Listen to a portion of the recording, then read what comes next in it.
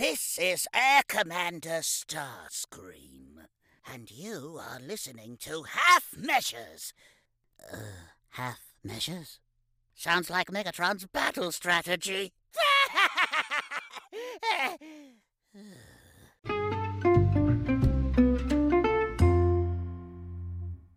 Welcome into another episode of Half Measures podcast. This week, my co-host Dan and I are packing our usual agenda because there's been an awakening. Have you felt it, Dan? I've felt it for. It was probably about the summer of 2014 when it first started sort of coming about. The Force Awakens announcement with the Disney purchase of Lucasfilm and the Star Wars franchise was a genuine shock moment for me. It was just incredible. And then hearing that Han, Leia, and Luke will be back, the kid in me was genuinely reawoken. It is funny here because I remember being like a little bit like, oh, Disney's buying the Star Wars rights, and I was kind of like, is this good? But I was kind of like, I was confident from the Marvel Avengers films that, like, you know, they could potentially do good stuff with this, and at the same time, much like you, so excited that we were going to get another round of Star Wars. Like, it just didn't feel like something we were going to get to live through again. It was like the naive kid in me sort of thought, but that story's finished. But of course, there's so much story to, just because we saw what we saw, but I had to take a moment and think, oh yeah, no, we could go more. And then I feel like I've watched, so you talk about the summer of 2014, I feel like I watched that trailer more than any other trailer in my life. And I actually rewatched it just last night ahead of this podcast. And I mean specifically the teaser trailer. And honestly, go and YouTube it. It's 98 seconds. Tell me I'm wrong. It's the greatest trailer ever. And the moment that the Falcon flies in at the end of that teaser trailer, I believe, is the greatest trailer moment ever. It was just everything. I think this trailer is awesome, but I think there is one thing that they always do with these Star Wars trailers that frustrates me, Paul. And it's when they say next Christmas. I knew you'd say Christmas. Yes. And I was like, God, like, don't bring this into it. Like, this is Star Wars, like, it's like you're bringing in so much other stuff, with this. And it kind of just, I feel like every time I see it, takes you out of it. It takes me out. Look, we're 100% agreed. It's just something that reminds you that this is actually a film and apparently not real. Ridiculous. It's a documentary on history. Correct. From a long, long time ago. Yeah, quite a long way away as well. So 1983, we talked about this when we did the prequel trilogies. 1983, it all finished, and then they gave us the prequels, and then we had quite a long time with just a few things along the way, the animated, the Clone Wars, and then all of a sudden we're back into 2015, The Force Awakens, the 7th episode in the Skywalker Saga, which actually, just even me saying the Skywalker Saga is a term that was coined because of this sequel trilogy, right? Yeah, it's funny because I feel like this was really like now in 2022 there is actually maybe it's 2023 when you're listening to this. Who knows? I've probably just dated this whole episode. So there's been so much more Star Wars, right? Like we've had The Mandalorian, we've had the Book of Boba Fett, we've had Obi-Wan. Like there's been so much more stuff, and it all comes before The Force Awakens. And I think interesting things have obviously happened with the latter part of the Star Wars saga, where almost I feel like the prequels now get even more love. And we always, I always talk about them aging a bit like a fine wine, mostly. And it's just it's interesting, just sort of like how all these things come about. And I imagine at some point in the future, and it's probably not so much with The Force Awakens, but as we sort of talk about this next trilogy of movies in the saga, they will probably get their time in the sun at some point when, as more Star Wars content emerges and people come to appreciate them more, and as other TV shows and things like that are produced, which actually I think give a bit more weight to this part of the saga. Yeah. Oh, look, I think you're exactly right. I think and we'll probably get into it possibly more when we come to Last Jedi and Rise of Skywalker, but there was a lot of the fandom that wasn't buying into the sequel trilogy. There was a lot of hate. There was a lot of unnecessary commentary, all kinds of things. But I do feel like, just like you said with the prequels, we're going to have that time in the future where it's all just going to come back and it's going to be reappreciated in a much deeper way. So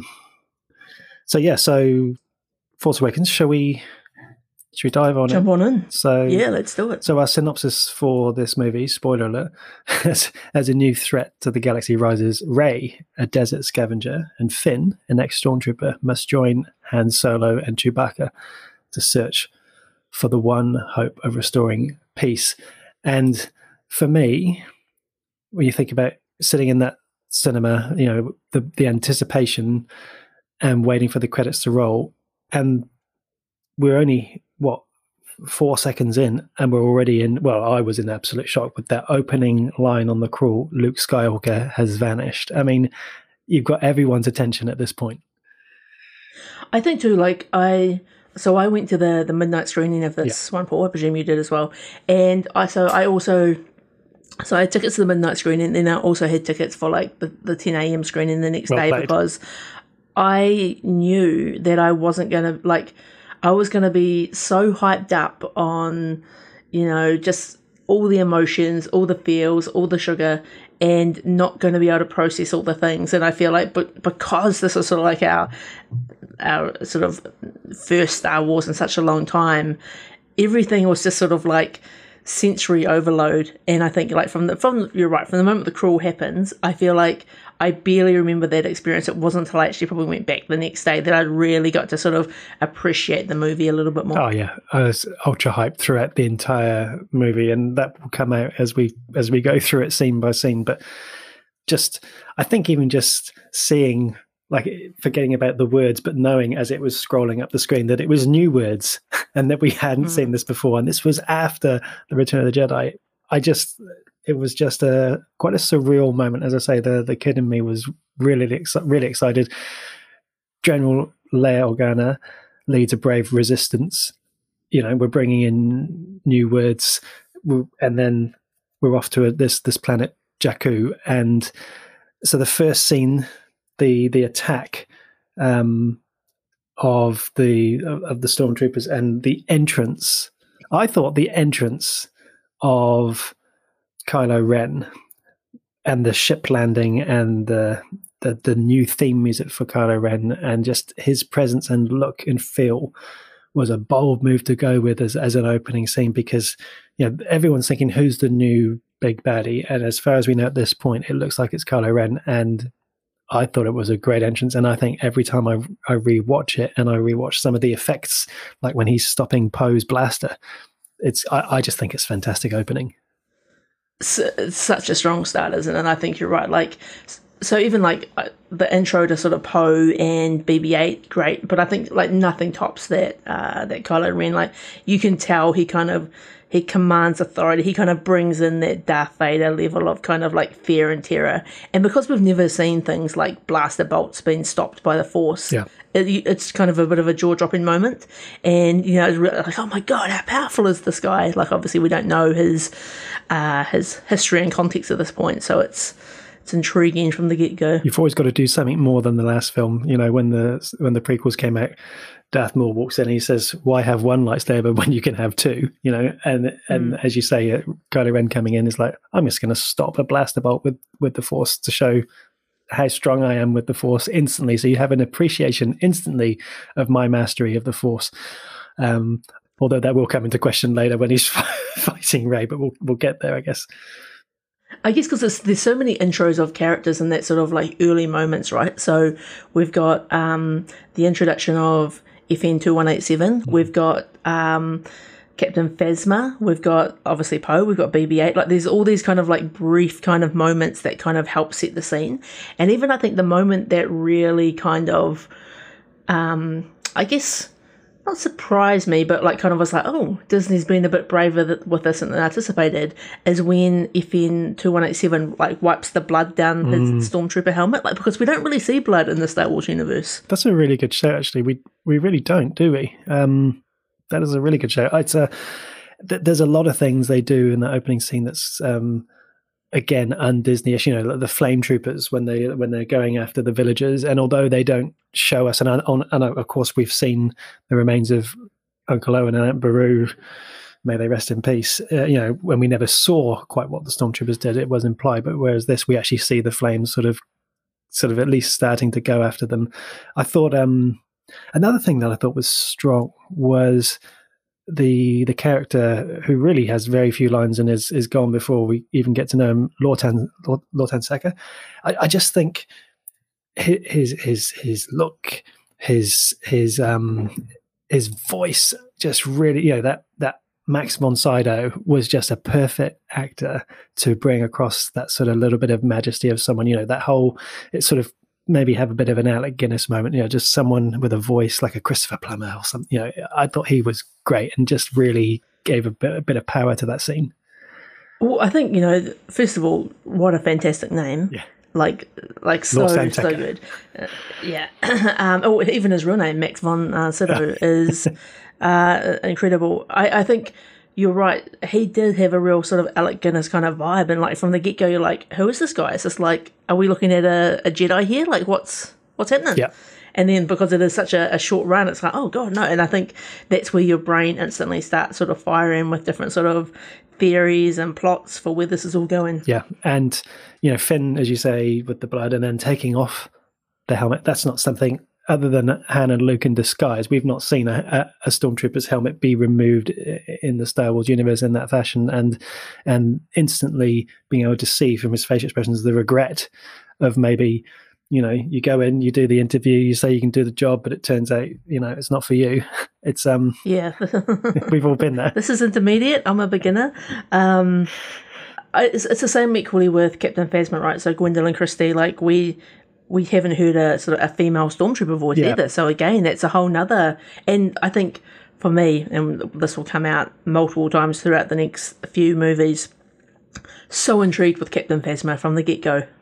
Yeah, I feel like it will come out, as you say, but it's there was so much hype around that character, even down to sometimes you can tell by the size of the person in the poster gives an indication of the significance that they might play throughout that movie or throughout this sequel trilogy. But yeah, their command of the situation was really strong. I think also the whole Poe versus Ren scene, you know, where Ren has got Poe on the ground. Yeah, this is before we even leave the planet. And the whole, so what happens? Do you talk first? Do I talk first? You know, it's difficult for me to tell with the mask. The humor that's injected into that point, and the manner and the sort of the callous nature of how he says it instantly connects me to Poe. Straight away, I'm Team Poe. I agree. Like, I think like Poe he's got a great kind of Top Gun Maverick vibe to him. Like, you know, he's already trying to like use the X-Wing for some sort of ground assaults. Surprisingly, his X-Wing blasts apart very easily from those stormtrooper blasts. But yeah, great banter, great setup. Yeah, and then of course we rise up to the first order Star Destroyer, and straight away we know what it is. It's got a very familiar look and a very familiar feel, although it's quite clearly it's a newer model. You know, it's like when you look back at an old Ford Escort and then you look at a modern Ford Escort. That's a bad analogy, but you know what I mean. When you look at a car from the 80s and then you look at it in the 2000s, oh yeah, I remember. It's like it's just the same, but it's not the same.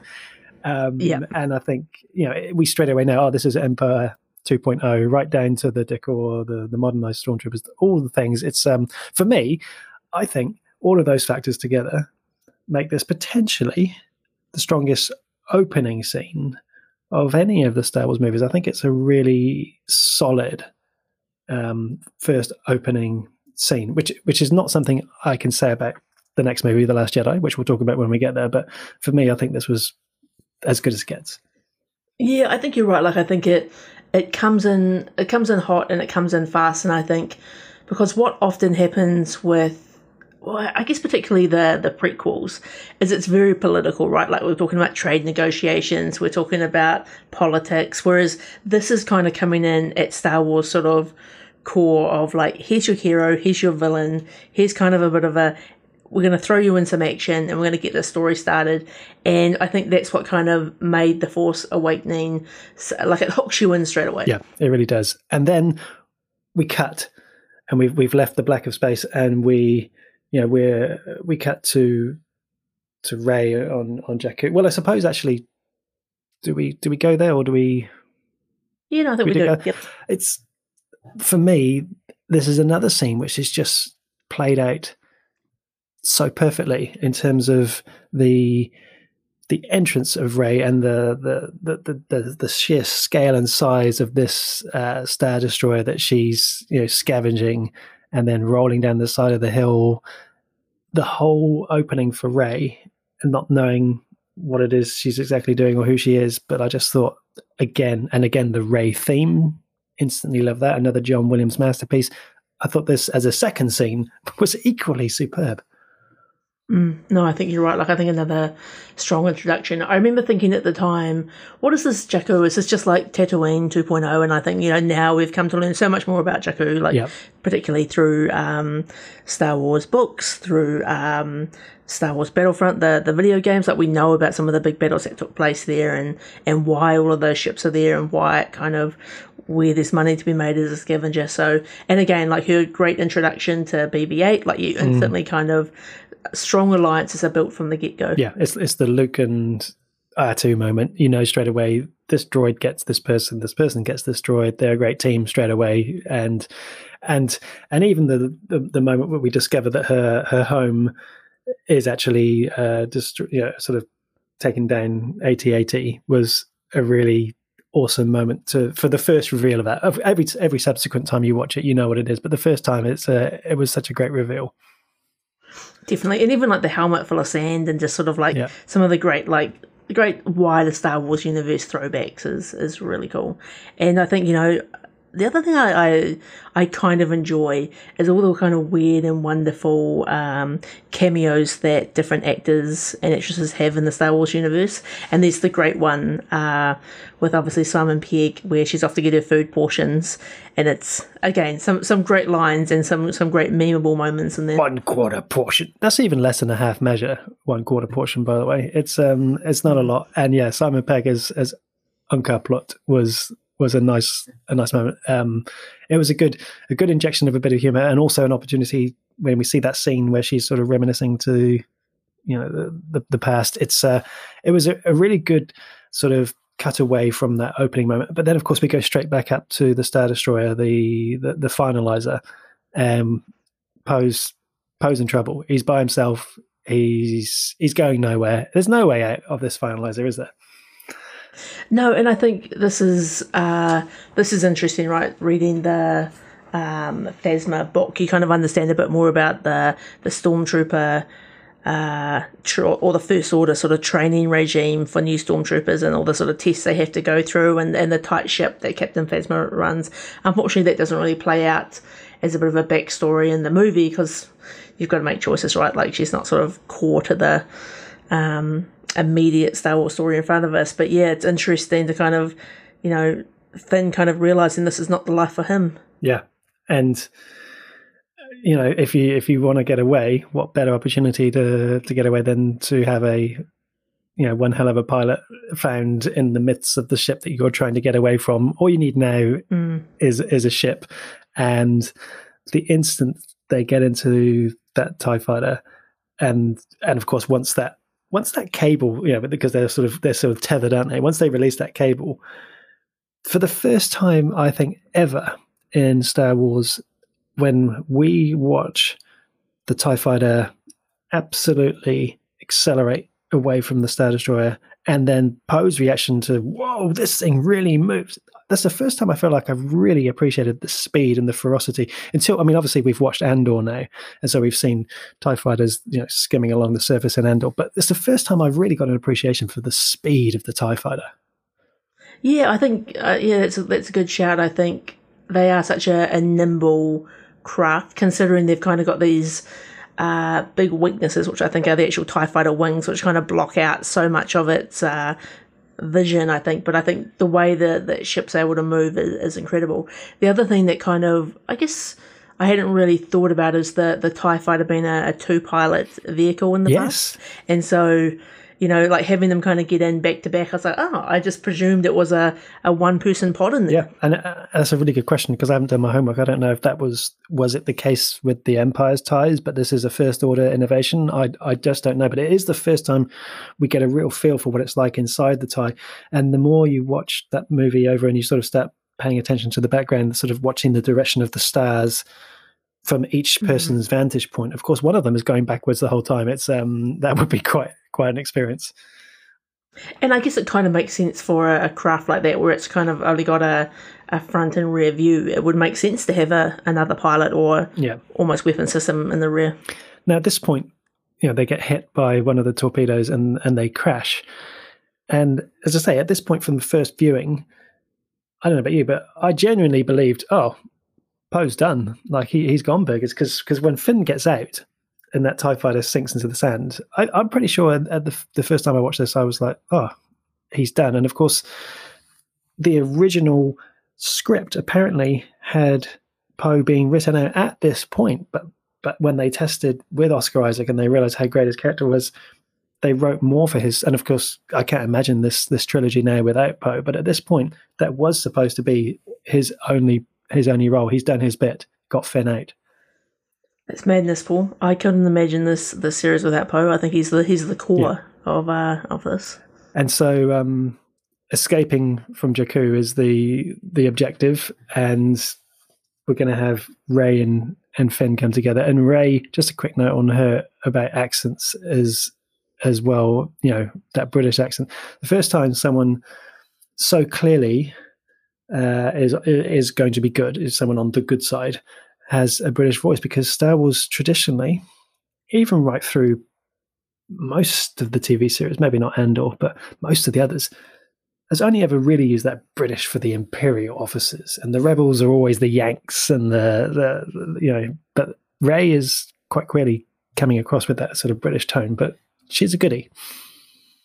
Yeah, and I even enjoy the sort of the first interaction between Finn, Rey, and BB-8, and obviously, there's an immediate sort of connection between BB-8 seeing Finn wearing Poe's jacket and kind of like what's going on here, and then Finn trying to like protect Rey as people try to sort of steal the BB-8 unit. And I think again, like they just really quickly build those relationships and almost kind of trust.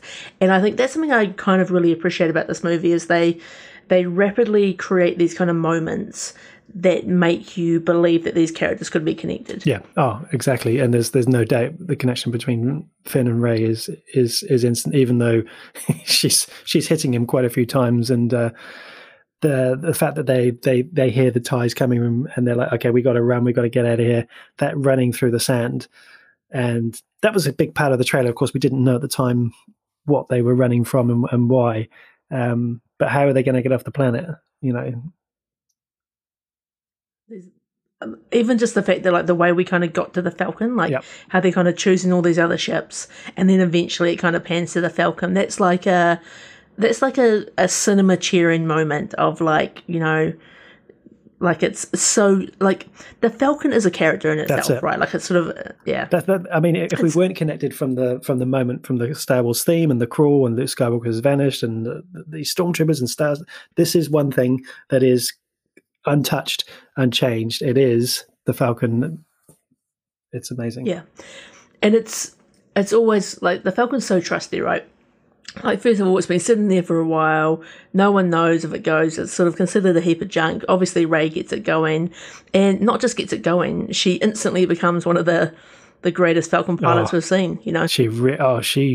Rey flying the Falcon really sells it to me. As she's really throwing herself around in that cockpit more than I think we ever saw Han or Lando ever do, and I feel like the way she sort of pilots it and then escapes through I think it was a Superstar Destroyer that was crashed, wasn't it? I think that is, I mean, I know I'm saying a lot of things about that. This is the best thing that scene of her and Finn giving the big Ric Flair woo as they escape. That whole escape scene of her piloting the Falcon, that is that is in my top 10 Star Wars scenes ever. So just to really pump that up there, I love it. I think you're right, because we don't often see the Falcon in kind of like low altitude, high speed chases. We see it like obviously with, you know, big spaces across the galaxy, and you know, but that's different, right? Like this is an intentional sort of maneuvers, and you know, you kind of wonder about where Rey kind of like got these skills. But I guess, you know, when the Force is strong with you, Paul, that's what it's all about, right? The sound of the Falcon's engine. Yeah, I mean, as we say, yeah, they say, oh, the garbage will do, and then it pans out. The look of the Falcon is one thing, the sound of the engine is one thing, the music that plays, that's the first time we hear that sort of that theme that's sort of reserved for the Falcon played. It all comes together absolutely super, because the Falcon is like a, I don't know, it's like whatever car you used to travel in as a kid, or it's a safe place. As soon as you get in it, you know you're safe, sort of thing. Well, actually, based on facts, you'd actually most of the time get caught or crash, but there's a feeling of safety. Indeed. Well, and that kind of leads us to our next big moment, right? So this is where the Falcon has to dock, and we come across some old friends. Yeah, and of course, at first we think we're actually in trouble because we've been towed in on a tractor beam, and we're in trouble. But I mean, we've all seen the trailer several times at this point. I think we all know who's coming through the door at this point, and it's, even though we've seen in the trailer Chewie, we're home 100 times, it's saying it on the big screen in the moment, and then seeing the dialogue that follows that scene is great. I think this is one of the moments where obviously so great to see Han and Chewie kind of like the door slides up, they come through, the Chewie kind of growl, just incredible. I do find this moment a little bit kind of ham-fisted though, that like they just happen to kind of stumble across them. But in saying that, like I feel like Han and the Falcon are meant to be together, so there's always going to be these moments that brings them back. But it was a very convenient introduction of all of these characters. It is convenient. In fact, if anything, and this is a question I sort of asked towards the end of the pod for these Star Wars movies, what would you change? One of the things that's going to be in there for me is it's not so much the convenience of which Han comes back to the Falcon so quickly. This thing's been on the planet for ages. It's in the air for 3 seconds and he's got it. But what actually then follows, there's a scene that follows this that for me is kind of like, it's not filler and it's not badly done, but do I need it? Do we need it? The whole skirmish when Kanja Club and the rest of the gangs come in, Han Solo, all that, as funny as it is, and the Rathtars, I don't know, it's a bit of it feels like a scene in a game. It's a bit much for me. I 100% agree with you. I've always felt that the scene could be cut out. I don't think it really gives you anything. Like, if anything, it's kind of more paying that sort of, how the sort of the poetry of the Star Wars saga and the sort of symmetry they like to create between different movies. I feel like it's kind of just repeating some of the New Hope kind of like Han's always in trouble, always owes money. Yeah.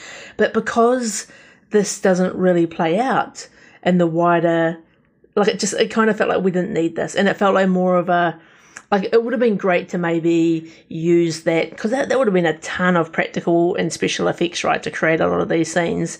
It could have probably been better used elsewhere, but at the same time, I kind of understand they needed something from sort of the narrative point of view to actually connect all these characters together and make them feel like they've kind of got a bit of a shared purpose. Yes, that's it. It's the bonding between Rey and Finn with Han and Chewie, and to sort of create that relationship. I feel there was it was a bit of fun seeing Han back in trouble, because he's always owing money to someone. I mean, he's been owing money his whole life, and if it's not Jabba chasing him, then it's the Kanja Club and the Death Gang, and there is something funny about seeing Han struggling. Good to see you. And the whole I'll pay you double. All of that sort of stuff. There is that does really go back to the core of Han right the way through all of his movies. But yeah, I'm always glad when we've sort of kind of got through this, and then we come into the real dialogue. So the your Han Solo, oh, I used to be your Han Solo, the war hero, and there's a funny moment where Chewie's like, I don't know if he's really a hero. There's a great vocal moment from Chewie where he's like, I don't know if he's a hero. But the whole bit where we have the mention of Luke's name, Harrison Ford's face, the acting skills of Harrison Ford, where we see him, because he's got his back to the characters, where they mention Luke and you see his face, that is absolute solid gold. It's so funny because just knowing everything that we know about Harrison Ford and how much of his kind of like, I don't know whether love is even the right word, but like love-hate relationship with the whole Star Wars universe and the fandom, like compared to someone like Mark Hamill, and yet he still is kind of back and kind of like can bring the goods to these kind of like real kind of emotional moments is incredible. I think it speaks to his, as you say, his quality and craft as an actor. Yeah, and I think talking of facial expressions, the excitement on Rey's face when Finn says to her, "Oh, BB-8 has a map to Luke Skywalker." And the smile and the excitement, that is the look of all of our faces in the cinema at this point. That's what we're all here for. And it was so that scene played out quite well, but it's I think they cut away to Starkiller Base, and I think it's good, because now we're starting to, okay, let's get into the meat and bones of this movie, and actually we see Supreme Leader Snoke, and at this point he's terrifying to us. He can see everything. He is emotionally calm. He's plotting a long-term strategy. And then out of nowhere, he drops that bombshell. Oh, and Han is Kylo Ren's father. I mean, it's classic Star Wars.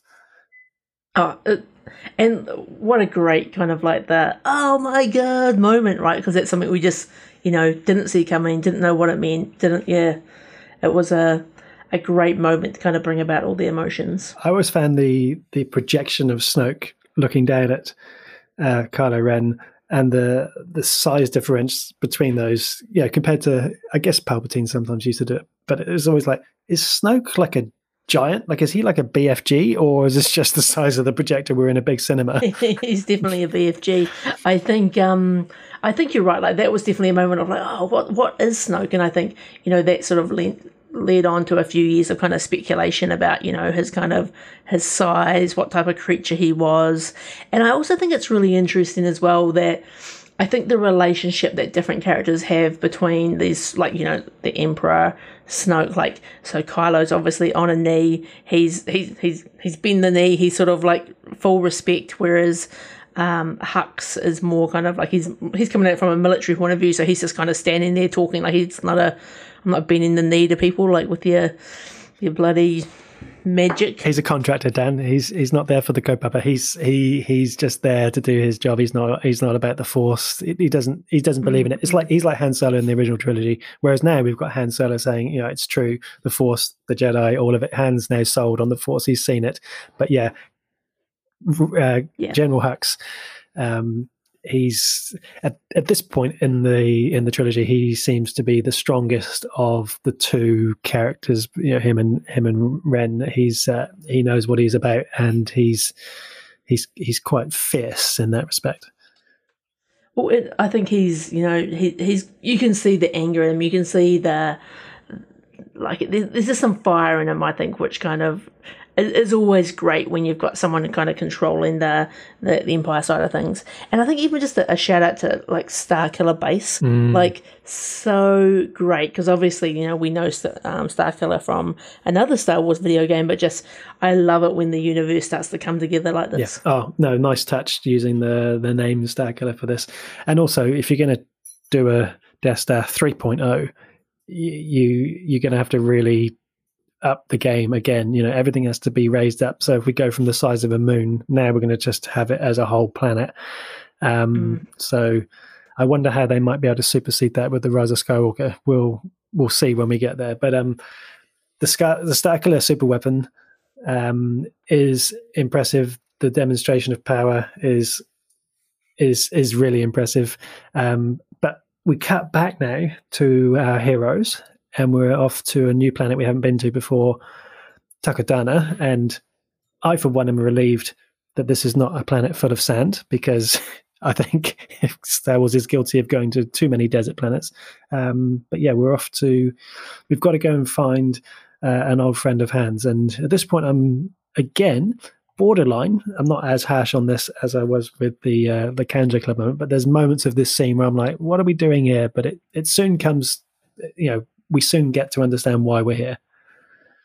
Yeah, and I think like when we finally sort of like we get to this sort of like obviously interesting sort of cantina in the forest, it kind of has more of a indoor vibe than I guess than anything else. But I originally was kind of a bit unsure of the Maz Kanata, character, and because she always kind of reminded me of kind of a pruned up kind of like orange, and but over time I think she's really kind of grown on me, and I've always kind of appreciated and I've kind of been intrigued in her character, and I imagine there's some great backstories, particularly to maybe some of her adventures with people like Han and even Luke and things. So kind of intrigued. I love that kind of, every time something happens in the cantina, it's not to be trusted. You can kind of, there's spies there. There's all sorts of sort of mistrust. But I know what you mean though, because again, it kind of feels like we're just kind of repeating the tropes of A New Hope, but just in a slightly different setting. The one difference that I think which really saves this whole entire scene for me, and I don't know, I might be jumping too far ahead, Paul, is when when the First Order arrives on the planet. Yes, that is a moment that really brings, and that really revs up the action, and we're getting back into an action scene. But just back to the character of Maz, I have a similar feeling to you, but I love the voice, Lupita Nyong'o. Apologies if I butchered that, but as Maz Kanata, I think the way she talks to Han and the way she loves Chewie, I do love that dynamic. And of course, there's the whole scene with Rey, venturing downstairs to find this box, which I think we should dive into as well. But there's a lot of things in here. But the arrival of the First Order is really strong, and there's only one thing that can actually one up that, and that's the arrival of the Resistance. The arrival of the Resistance scene, I think one of my all-time favorite Star Wars moments, when like Poe and his squad of X-Wing pilots is just like skimming along the water, is one of the most badass Star Wars things ever. And it just always fills me with such joy and excitement, because it's like, I don't know, there's just something so cool about a low sort of buzz the tower type scene when you're coming in hot and you're getting ready for battle. And again, like so much kind of happens here, because we've obviously got a bit of a battle emerging in the sky.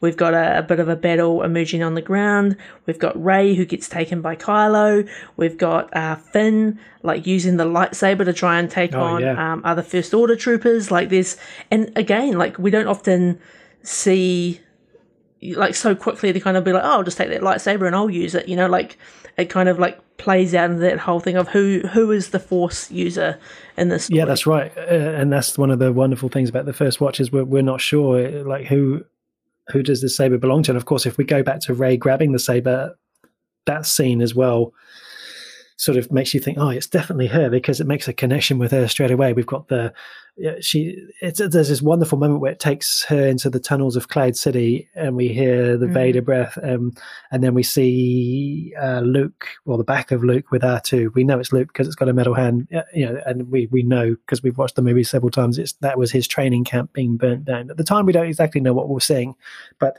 that whole thing is wonderful. The entrance of Poe is he makes the greatest entrance of all time. That's like, if you're going to enter the wrestling ring, this is the way you do it. You go around and take out a few people on your way, and then the look up from Finn, that he's one hell of a pilot.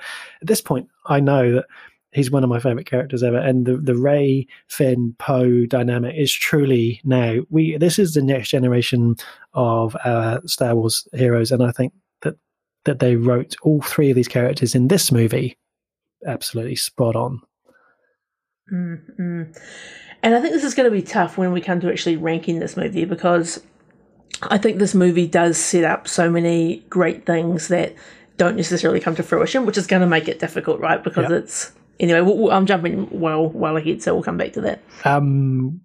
Before we do the full the resistance and the fight and the Rey Ren stuff, there's also another scene in there that the General Hux speech when he's talking to all the troops, and it is awesome, and it is so Nazi. It is, and this is for his character's arc. I don't think we realize it at this point, but looking back across the trilogy, this is peak Hux, and he is at his absolute best. And at this point, I'm really excited as to where this character goes. And like we said before, Starkiller Base fires multiple planets in one shot. So this is not the Death Star. This is a way bigger deal. So we're in a lot of trouble as a galaxy. Imagine just living your life, Paul. You're just like we see on some of those planets. You're having a cocktail on the balcony of your space apartment, and all of a sudden your planet gets blown up. No one's safe. It's no one's safe. There's nowhere to hide. And at this point, I feel like as you're watching it, you would think from the outside looking in, the First Order is more organized than the Empire. It's stronger. It's got more weaponry. The ships are better. The leader seems calmer and less sort of driven about than Palpatine. Perhaps from this point, it looks like that anyway. So there's they've really set up the villain, the dark side. They've done it really well. And of course, as you say, Finn's got the lightsaber. He's on the planet. He's taking out I love the way the guy shouts traitor at him. It's like, you were part of this team. I see you, and I'm not going to let you get away with it. I love that stormtrooper who calls him out for being a traitor. It's always been such an intriguing scene to me because it's like, because I think the whole point of being a stormtrooper is you're largely kind of anonymous, right? Like you don't have any kind of identifiable features. And so obviously I imagine they've shared Finn's photo or picture and people know who it is, but it felt like such a personal, like, traitor. Yep. And then like the way he's like with his baton, and it's like, we've seen it in the video games, but we haven't really seen a lot of it in the movie universe of weapons that can go toe to toe with a lightsaber. Yeah, and we need that. And it really just it levels the playing field, just like in The Mandalorian with the I've forgotten the name of the metal that the vibranium. Vibranium. You're just making up words now. No, what is it? It's I want to look it up. Yeah, okay, yeah. That ability to withstand a lightsaber is crucial, because if you've got a saber, nothing can stop it. Beskar. Thank you. That's the it's similar to vibranium, which is vibranium. Isn't that like X-Men or like Wolverine or something? Don't know. That's a half measure. That scene is really powerful, and it gives us even more belief in Finn, and he looks great with the saber. By the way, I think he really handles himself. I love the way there's a this is my first time with a lightsaber kind of fighting style. I think he really conveys that really well. Before we jump forward to the next scene, there is another little scene inserted in here which we've sort of just jumped past, which was the scene with Ren talking to the remains of Vader's helmet. I mean, how he got the helmet, for starters, from Endor. Someone somewhere found this, they struck gold, they put it on eBay, and Kylo has purchased it. But it's a really great moment to see that. And of course, we saw a little bit in the trailer, but seeing it in the movie is so much more. Yeah, no, and I think it's, again, another moment that really kind of like brings home. So he's Han's son, he's his grandfather is Darth Vader. Like it becomes so meaningful, right? It's great, and also just again jumping back to the Rey scene with Obi-Wan saying, "Rey, these are your first steps." That's another powerful moment as well. So we've got these two, there's the three of them, but the Rey is quite clearly the sort of the main protagonist now at this point, and they've both got a history behind them, and we don't know what Rey's history is exactly, but when Ren takes Rey and we see the ship take off, we're going into the final third of the movie, which is where it really starts to ramp up. It's good. So I think it's a great kind of end of the middle half of the movie, isn't it? Because it kind of like, because unlike a lot of the other Star Wars movies, I think they kind of keep their their foot on the accelerator throughout so much of the plot. And so at no point are you kind of like, oh God, like it's another sort of political story or another trade negotiation story. It's very much kind of about building these quick relationships and setting the scene for what's to come. Exactly right. And as we jump into the final third, we've got the entry to the movie of I was going to say Princess Leia, but really General Organa, Leia Organa, and that moment where she and Han look at each other is so special. And what better way to ruin that than to have 3PO stick his head in the middle of the scene and say, "Oh, it's me. Oh, you probably don't recognize me because I've got a red arm. Sorry about that." It's great. That is, again, great use of C3PO. I thought it was great. Like, I think as much as 3PO can be a frustrating character, I think that was just the perfect kind of crossover of him. I'll tell you what I don't like, Paul, is I don't like the fact that Princess Leia, General Organa, and Han Solo are kind of separated, or on a break, as we have to put it in sort of a friend's term. I like, in my Star Wars universe, I need them to be, whole. Yeah, that's a really good call, actually. I just kind of accepted that is the way it is. And why is that? It would have been, I guess they're trying to find a way to keep, because the Han-Leia dynamic was always, even though there was obviously the love, it was always about the way they would fight, the way they would argue, and were they trying to amplify that side of things? I don't know, but it's a really good shout. Why did they go in that direction? It's a really good question. Like, I understand it from the point of view of, like, they've both got quite important roles to play in the Resistance and leading it forward, but just, it kind of felt like they've been separated for a while, but they've kind of, like, come to terms with it, and they still kind of love each other, and it's just like, I want them to be mum and dad again, Paul. Yeah, no, I think you're right, and the sort of the way that scene plays out, and they instantly sort of fall into an argument and a disagreement. And they temper that with some humor, with 3PO just looking over at Han, shrugging his metal shoulders and just saying, "Princesses." It's like it's a real modern day joke that sort of 3PO delivers pretty well. And when did you ever help? And don't say the Death Star. It's great. I think it's fun. Like, I'm probably being a little bit dramatic about it because I think kind of that.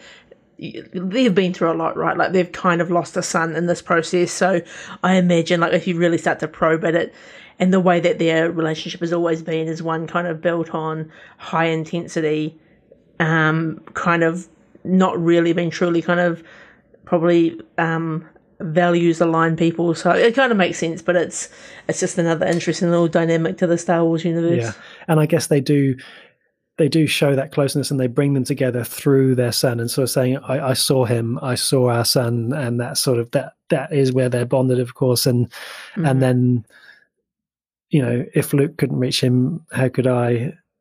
Luke is a Jedi, you're his father. Leia has always been the more intelligent, the more strategic, the longer term. She's the senator, she's the one who went through everything and has always been the strongest of the three of them, probably. And so it's no surprise now that as we go into the final battle that Leia's calling all the shots. Indeed. I guess it's another great sort of moment from here is the transition over to the Resistance base. And I'm always impressed, Paul, with how quickly the Resistance and the Rebels can pull together all of their technology, their whiteboards, it's an impressive feat, the way that they can sort of quickly shift their bases, and they've got another great one here. There's X-Wings everywhere. They look ready for attack. It's great. If they were to show the moving, the pack up and move of a base and reset up and all the things putting together the tech, they could easily play the A-Team theme tune music or the MacGyver music, and it wouldn't look out of place at all, because the Resistance bases, the Rebel bases, they always look like the sort of place I'd love to be. Indeed. And I guess because this is really where we really get the sense of, like, the map and the sort of the hunt for Luke and our first sort of sighting again of R2-D2. Yes, another huge character that at this point has been out of it. I mean, let's not forget, as this movie's been taking along, I'm first viewing not able to cope at the point. I'm like, where's Luke? Are we going to find Luke? Where's Luke? We still haven't. No one's. Where's Luke? The whole time. But R2, another big character to sort of throw in, and seeing that map come together. Now we've got an understanding of what's going on and the scale of things. But there's a huge battle ahead, and as always, throw it together at the last minute. It looks like there's no way to overturn Starkiller Base, but because Finn was a stormtrooper, he knows a way to get in there. Very, very true, and very sort of interesting, isn't it? Like, because it's kind of, I don't know. I think it's good that they're able to sort of like, again, sort of like have all these people there to kind of bring this plan together, and a great sort of, I guess it's a bit of a plot point, isn't it? That they've got someone that understands the inner workings, and this is it. We've never had that before in any of the previous 6 movies at this point. Someone on our team who used to work for the others is kind of it's the ultimate. Someone who you check their LinkedIn. Oh, you were with the Empire. Oh, you were with the First Order. It's a real handy. What can you tell us about that? And it's an interesting scene in here, isn't there? Where obviously like the plan comes together, and Han and Chewie and Finn sort of are the ones to off to go and sort of save Rey and progress this whole story. But there's a line in here that Leia says, which I always kind of find a bit on the nose, when she's like, "Bring our son home," and I'm like, Leia. Like, he's like a full-blown Sith. Like, he's got a rank, he's got a full costume, he's got his own custom lightsaber. Like, it's not just a clean extraction here. And I feel like the pressure that you're putting on Han it's too much. Yeah, it is. It's have you seen our son lately? He's not the kid we remember. Yeah. No, that's a good call. He does have a big ass to bring Ben home. And before they get to that, of course, we see Rey being interrogated by Ren. And this is where we see, I think, for me, it sort of strikes me, the first understanding the Jedi-ness coming through, when she realizes that she can push back on that interrogation. And then she starts to sense his fear as not being the equal, not being as strong as Darth Vader. And that's a really powerful moment as well, because Ren didn't see that coming either. I think there's a couple of interesting things. So just one, going back to the moment of Leia referring to Kylo as Ben. Like, isn't that so much more powerful now that we've seen the Obi-Wan series? Like, it's kind of like, as opposed to just kind of being a weird sort of connection in the universe, it really means something. But two, just going back to you're right, like the interesting kind of moment between Rey and Kylo, because Kylo to this moment has, I'm fully believing that he's got the Force unlocked, he knows what he's doing, but he's an acting manager, Paul. Like, he's not too sure of his abilities. He's an acting manager. It comes with the pay as well. It's he's pretty sure of his abilities. But someone who, going back to Rey, her abilities, she's starting to understand very, very quickly. If you think about how long it sort of took Luke to, I'm not going to go at Luke, but how long it sort of took him to sort of pick up any Force abilities when he was fighting against the remote or whatever else. Rey's picking things up really quickly, because within moments of her sort of pushing back on Kylo, she's got a stormtrooper walking in, who also, talking of cameos, Daniel Craig is a great. There's the voice is just enough there to hear it. It's a nice touch. But she uses a mind trick on him to get out of that. I mean, to go from I'm scavenging parts and getting 1/4 portion to I'm gonna convince you to release me and drop your weapon. It's pretty quick. And it's funny too, because it's like, of all the things that you could do with the Force, is that the first thing that you would think? Oh, I'm just not sure it is. No. Like, it's like you would do far more sort of like probably trying to undo your shackles or trying to open the door or whatever it is. But it was still a great Star Wars moment. And I think I think you're right, because it's a great Star Wars moment, because we know it's Daniel Craig and we're sort of having fun with that. I think I let it pass and I enjoy it. There's also something subtle that I've not picked up on, I don't think, before. I did this rewatch, and it goes right back to Vader using the Force in A New Hope. When they're using the Force in a moment like that, there's like this really deep bass noise, like a muffled sound that is played at the bottom of the sort of the tone, and you hear it as the Force is being used, and you hear it with Rey as well, and it's a really subtle sound that works well, and I've only just noticed it. One of my favorite, I guess, moments in this whole sort of, I guess, piece around Rey's capture is when she finally does get free and Kylo discovers that she's missing, and just the rage that he goes into, and then the First Order troopers like about to come in the room and they're like, nah, not for us. Yes, those stormtroopers, that's you and me. If they needed two people to cameo in that role, it's like walking along, we're doing our job, we've got to go and see the boss, he's clearly not in the mood, let's go back down to level 8 and find ourselves a snack. It's like it's let's just walk out of here, and the rage with that. There's a couple of rage scenes, isn't there? That's the one, but also the moment where he's beating everything up and then he sort of turns and he goes, anything else? It's like the poor officer really is he's in a lot of trouble. And I imagine it's high risk when you're like waving your lightsaber around inside a spaceship. Like, what are you destroying? Is it? I know it's nightmare. The last person you want with a lightsaber is Kylo Ren. It really is.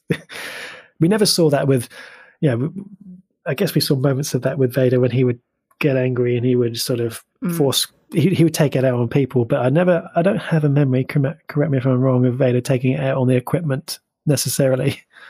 No, but I guess it's probably better to do the equipment than the people. But yeah, it is. You're right. He's better than Vader in that respect. Yeah, indeed. Shall we transition down? Obviously, so Rey is sort of deep into her escape, but at the same time, we've got our heroes arriving on Starkiller Base to plan their great escape. It's so good, and the entry into Starkiller Base and how they hyperjump, light speed jump, hyperspace jump, whatever the word is, how they come out of hyperspace within the atmosphere. And Han sort of explained to Leia, don't ask me how I'm going to do this because you won't like it, sort of thing. Again, classic Han Solo move. And the tension of being on Starkiller Base and being on the planet, and we've got Finn, and Finn knows some stuff, but it turns out that maybe his job wasn't quite as high ranked as we thought it was, and then it's like, oh, don't worry, we'll just use the Force. And Han's like, that's not how the Force works. It's like seeing Han explain to Finn how the Force does or doesn't work is a really great laugh out loud moment. And then you top that off with Chewie saying, oh really, you're cold? It's like, it's so much fun. Yeah, it's such a great scene, isn't it? I think, again, like, there's all these great sort of just, I think, character bonding moments throughout this, which just kind of keep it really wholesome. And I love once we sort of start to break into the base that we get this another moment with Captain Phasma. Yes. But at the same time, it's such a disappointing moment because we've kind of had the hype of Captain Phasma being this kind of a intriguing, amazing character, and I feel like is kind of captured and tricked so quickly. Yes. And it's kind of like, what? Like, this is, I wish they didn't do it with Phasma. I wish that was some other mid-tier. Correct. They're trying to set up the dynamic with the Finn Phasma, which we'll see in subsequent movie, but it's just the character of Phasma at this point. I really wanted them to be more of a, if you're going to give a stormtrooper a silver, if you're going to go the whole chrome look, I want them to be taking out some people along the way. I want them to show how they've earned that. And obviously you and I have talked about the Phasma novel in previous podcasts about the backstory there, but I feel like if you think about the amount of time we spent with Kanjiklub and the Rathars, let's get rid of that scene. I mean, I'm jumping straight into it right now in terms of what would I change. Let's get rid of that, and let's have some scenes with Phasma delivering some pain, some retribution, doing some things good for the First Order, and actually let's not just have, because as funny as it might be to have Finn screaming at her, I'm in charge now, it's not enough. I think you're right.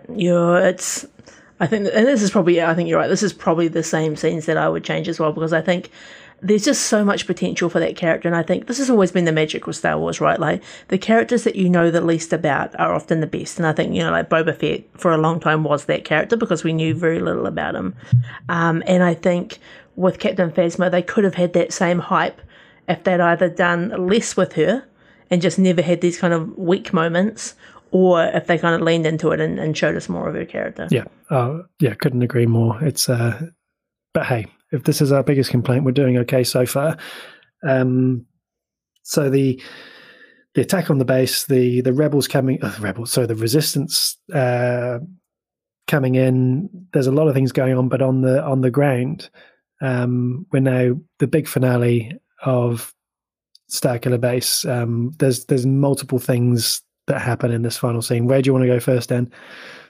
I think, should we start with, I guess, Kylo and Han? Do we sort of talk about there, and then I think maybe let's move on to kind of the lightsaber battle that kind of ensues. So the scene where Han screams out Ben and gets his attention, I don't know. I can't remember clearly enough to be honest right now, but I felt like I was buying into what Ben was saying to his father. I felt like, he's coming back over, and then when he puts the saber through Han, I feel like that hurts more than it hurts for Han, but for us as the audience, I feel like that hurts more than anything we've seen in Star Wars for a generation. Like, I feel like, with all due respect to any of the pain in the prequels, I feel like nothing has hurt like seeing Han taken out as his body falls and Chewie screams. The Chewie scream, that's the bit that got me. Like, first of all, I'm already in shock that we've just lost one of our greatest pilots ever in the Star Wars universe. But to see Chewie genuinely kind of like the roar, the scream of sadness. Yeah. It got me. Paul. And Leia, the cut to Leia, she feels it as well. Again, that shows on a number of levels her relationship with the Force. That's starting to really ramp up. It's we're looking back on it now, having seen subsequent movies. It feels part of the story now, but at the time it was like, don't. I just didn't want it, and yet you need that pain. You need those moments to, really then you now need to be anti Kylo, because now Kylo is the bad guy, and we need that going into the next couple of movies. And he solidified his place as someone we don't like at this point. Indeed, it's tough because Kylo's so great as well. But it was probably kind of great in the sense of there probably needed to be a major sacrifice in this movie, right? And what kind of better character to kind of do that with, but have them still be able to kind of almost live on in spirit through some of our other characters. Yeah. Oh, and look, when I say we don't like Kylo, it's the same way with Vader. Like, great villains have to have done terrible things, like, so for me, the Vader Obi-Wan moment at the end of A New Hope, I mean, Obi-Wan being possibly my favorite character alongside Luke, was, seeing that happen as a kid. It's all coming back to me, Dan. It's all coming back to me seeing Han taken out with a saber. It's always the sabers. Honestly, they're dangerous. Well, I think too, we don't in the Clone Wars animated TV show and in Rebels, we've seen people kind of like lit up with a lightsaber, like just kind of being turned on in front of them, so it kind of bursts through them. But we've never seen that in live action. No, so it's great. It is a great scene. Let's be honest. It is an absolutely powerful scene, and so now we're really juiced up for our final battle. As we get to the next lightsaber battle.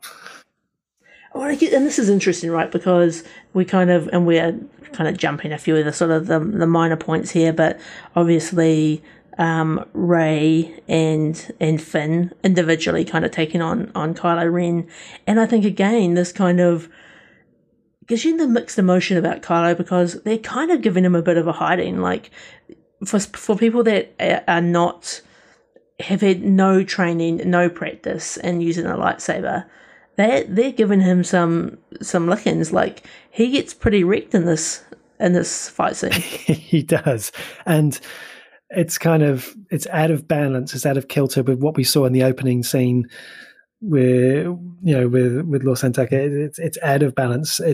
I can stop a blaster bolt. I can interrogate Poe's mind. And yet this is the first time you've held a lightsaber and you're really taking it to me. It's a bit out of balance, but I kind of let it go because I kind of think that Kylo is in turmoil. He has just taken out his father, and so regardless of how he might think that's the right thing, there's going to be that turmoil, and so he's kind of he's a little off balance. He's had quite a day, I would say, and the pressure of Snoke as well, the manner in which Snoke talks to Kylo is less respectful than how we ever saw Sidious talk to Vader. It's a different relationship. So that for me is kind of like, he's still learning, he's still emotionally compromised. One thing I do love about this particular duel is like just kind of like the low lit forest, and how it's kind of like, it's largely kind of the great classic red versus blue lightsaber, trees being cut down, it's in the snow, it's dark, there's earthquakes happening because of the destruction of Starkiller Base. It's an incredible kind of coming together of all these great moments. Yeah, no, exactly. And you combine that look, and as you say, that classic Star Wars red versus blue look, you combine that with when she calls for the lightsaber and sort of takes it through, it doesn't go to Kylo, it goes to her, and the volume, not just the music, the Skywalker theme itself, but the volume at which they play the Skywalker theme as the saber flies to Rey is absolutely incredible. And then her saber technique, is just so ragged. And then when they're really close together, when Ren mentions the Force, she says, "Oh yeah, the Force," and she uses that to calm herself. And she's already learning, so quickly on her first day on the job. I guess given who Rey turns out to be, maybe some of this makes more sense in theory, but obviously we don't know any of these things. No, that's right. At this point. And I guess eventually the Falcon arrives to kind of save Rey and Finn and take them to safety. Yeah, a great scene. And not just that, but we also, as we're escaping on the Falcon, R2 wakes up, finally as well. So he's sort of, he's powered up, and within 10 seconds, he manages to insult C-3PO, and 3PO's like, "How dare you call me that?" So that is classic, banter, and just real, like, I've been switched off for a long, long time, and the first thing I do as I wake up is remind you that I'm the boss. You know what it's like, Paul, when you're having a nap and somebody wakes you up, and it's like, you've got no tolerance for the riffraff. That's right. You just, as they would say in modern day, just getting wrecked, absolutely wrecked by R2. And of course, R2's got the rest of the map. And so at this point, when the maps come together, that's when I'm like, okay, there's no doubt in my mind, we're finding Luke. But this is where you look at your watch, though, right? And you're like, well, hold on a minute. There's not much of this movie left. What's going on? I'm in full panic mode on the first visit, first viewing. Sorry, I'm really like, is this going to happen? Because there's so many moments where I thought this is where we're going to see the credits roll. It's going to say directed by J.J. Abrams. I'm like, hang on a second. there's still something to do. And of course,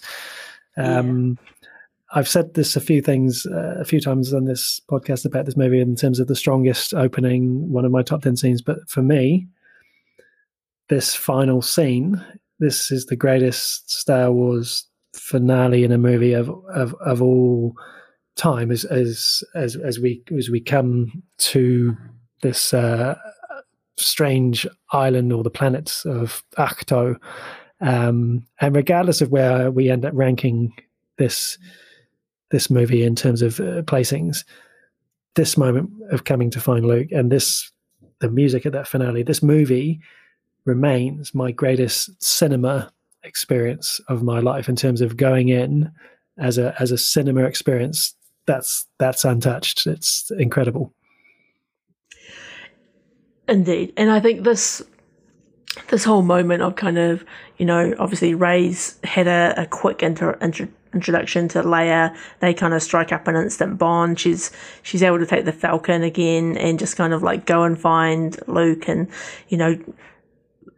arrives on this, again, great to see a new planet, right? Like a new location, this kind of like lush green island, and eventually kind of come across this mysterious figure that we've all been wanting to see this whole movie. Is such an incredible moment. And there were so many,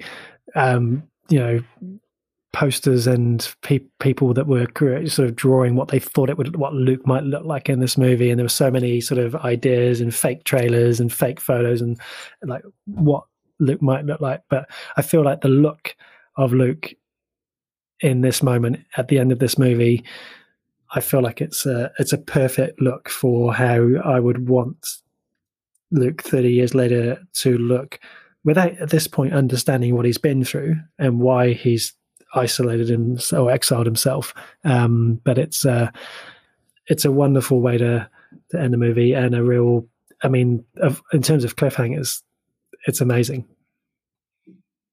That's good, I think. And this is obviously very quickly after this, we get the directed by JJ moment, and it's kind of like a jaw-dropping, like was this good? Is this what I wanted? Oh my God, and already, I think, what was great about this first movie is it was kind of fun to have a couple of years of speculation about where this was going to go next and what was going to happen, and, the origin of some of these characters and why Luke was there and who's Rey's parents, and, the list goes on. And I think as much as sometimes those conversations can be frustrating, I love that about the fandom and the theories and the fun of kind of like thinking up all these possibilities. And I think this movie did a great job at letting people kind of like build these universes in their mind. Yeah. Oh, look, entirely right. And I think walking out of the cinema at this point and just sort of, as you sort of, whatever each person did in their experience, you walk out, and however you traveled home, and then getting home and sort of then trying to get to sleep was almost impossible at this point, especially when you think, I've got to get up in the morning because I've got a 10 a.m. screening I'm going to. It's already like 2 in the morning, and you're like, oh God, what have I done? I've got to go and see this again so that I can actually this time sort of take it in. But yeah, so I love the pressure that was put on J.J. Abrams by Bob Iger. He said, I kept telling J.J. Abrams, this is a $4 billion movie. We need to make this very special, because, of course, that was the price he paid to buy Lucas. And so, with that pressure, what's the ranking on this for you, Dan, in terms of where and do you want to remind us where we have been with our rankings thus far? All right. So my ranking so far, going from, do you want to go top to bottom or bottom to top? Bottom to top, I reckon. Okay, so for me, it was Attack of the Clones, The Phantom Menace, Solo, Return of the Jedi, Revenge of the Sith, A New Hope, Rogue One, and Empire Strikes Back. For you, it was Attack of the Clones, Phantom Menace, Revenge of the Sith, Return of the Jedi, Solo, Rogue One, A New Hope, and Empire Strikes Back. Yep. Okay.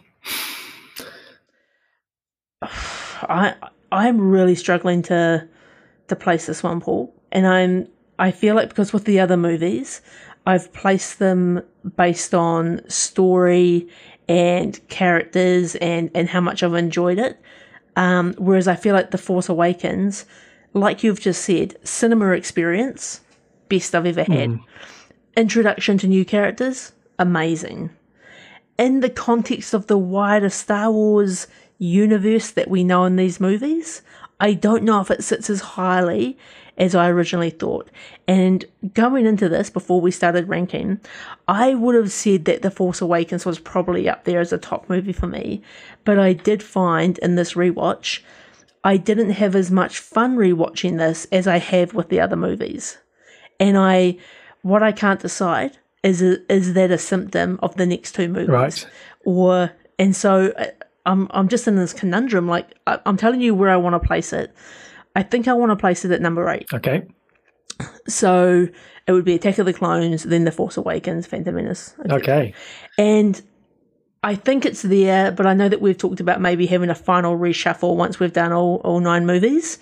All 10 movies, because we've got actually more than that, 11 movies. God, learn to count. So I think for me, it's currently at number 8. But they're all, like, this is a very strong list. Like, I think 8 is not necessarily bad in the Star Wars universe. Okay, so I hear what you're saying, and I agree with that first experience, the cinema experience, versus the rewatch later on. Because, if you think, what about 20 years down the line, if you were to sit down and watch Revenge of the Sith, sit down and watch Empire Strikes Back, sit down and watch Force Awakens, what's the rewatch value then? So it's a really interesting point. I think for me, I definitely don't place it as low as you. So I would place it for me 1, 2, 3, 4. I'm going to put it in 1, 2, 3. I'm going to put it in at number 5 for me, Dan. So I'm going to go put it. So it comes after Solo. Yeah, for you?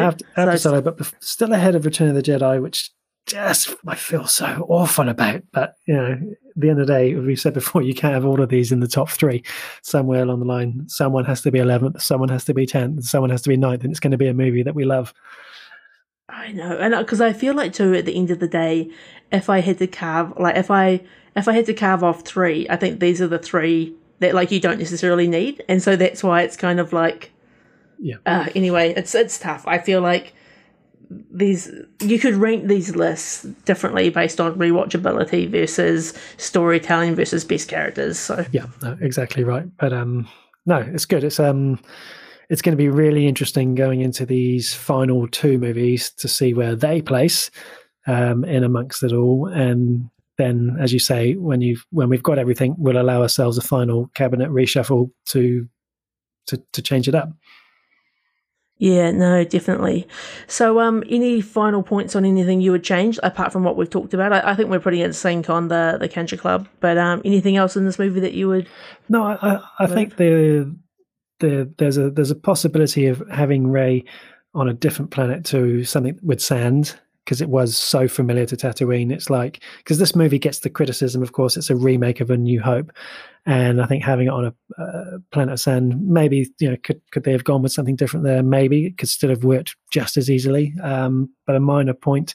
I feel like I would have liked a little bit more of Leia in this movie. And sort of, so when we see Admiral Akbar and we hear his voice, I'm like, I'd love to see more of Akbar and some of the the old rebels, but now the Resistance, some of the Resistance side, because we get so much First Order, and whenever we see the Resistance, it's largely in battle, but seeing the Resistance HQ and some of the things going on there, I would have liked a bit more of that. But really, beyond that, this movie delivers most of the things I would have wanted from Episode 7. Yeah, I agree with you. I think it's probably like we didn't need the Kanji Club clean. I would have liked to see more of Captain Phasma. I agree with you. It would have been great to see more Leia. I think this is an unfair comment based on this movie alone, but I feel like I wish they had more of the 3 movies kind of plotted out at this point, because it feels like things they set up in here don't really continue, and it just feels like they made each movie kind of individually rather than having a connected story. Correct, yeah. But I think you're right, but those aren't criticisms I can label at this movie, so it's kind of that comes later, and it's kind of like if I set up the design of something and I hand it over to someone else to implement, if it doesn't go to plan, if they change things, well, that's not on me. Indeed. Well, Paul, that probably brings us to the end of another one of our Star Wars reviews. It does indeed. Thanks for listening in. I'm really excited to get into The Last Jedi as well. But if you've got any thoughts on our review of The Force Awakens or anything that you would change for this movie, as always, get in touch with us at halfmeasurespodcast.com or on our social media. And also a special shout out to our Patreon producers, Samara Whiting-King, Trisha Brady, Diana Kanawa, and Michael Chalmers. If you too would like to become a patron of the show, then you can find those details in the show notes below. But until next week, everyone, adios.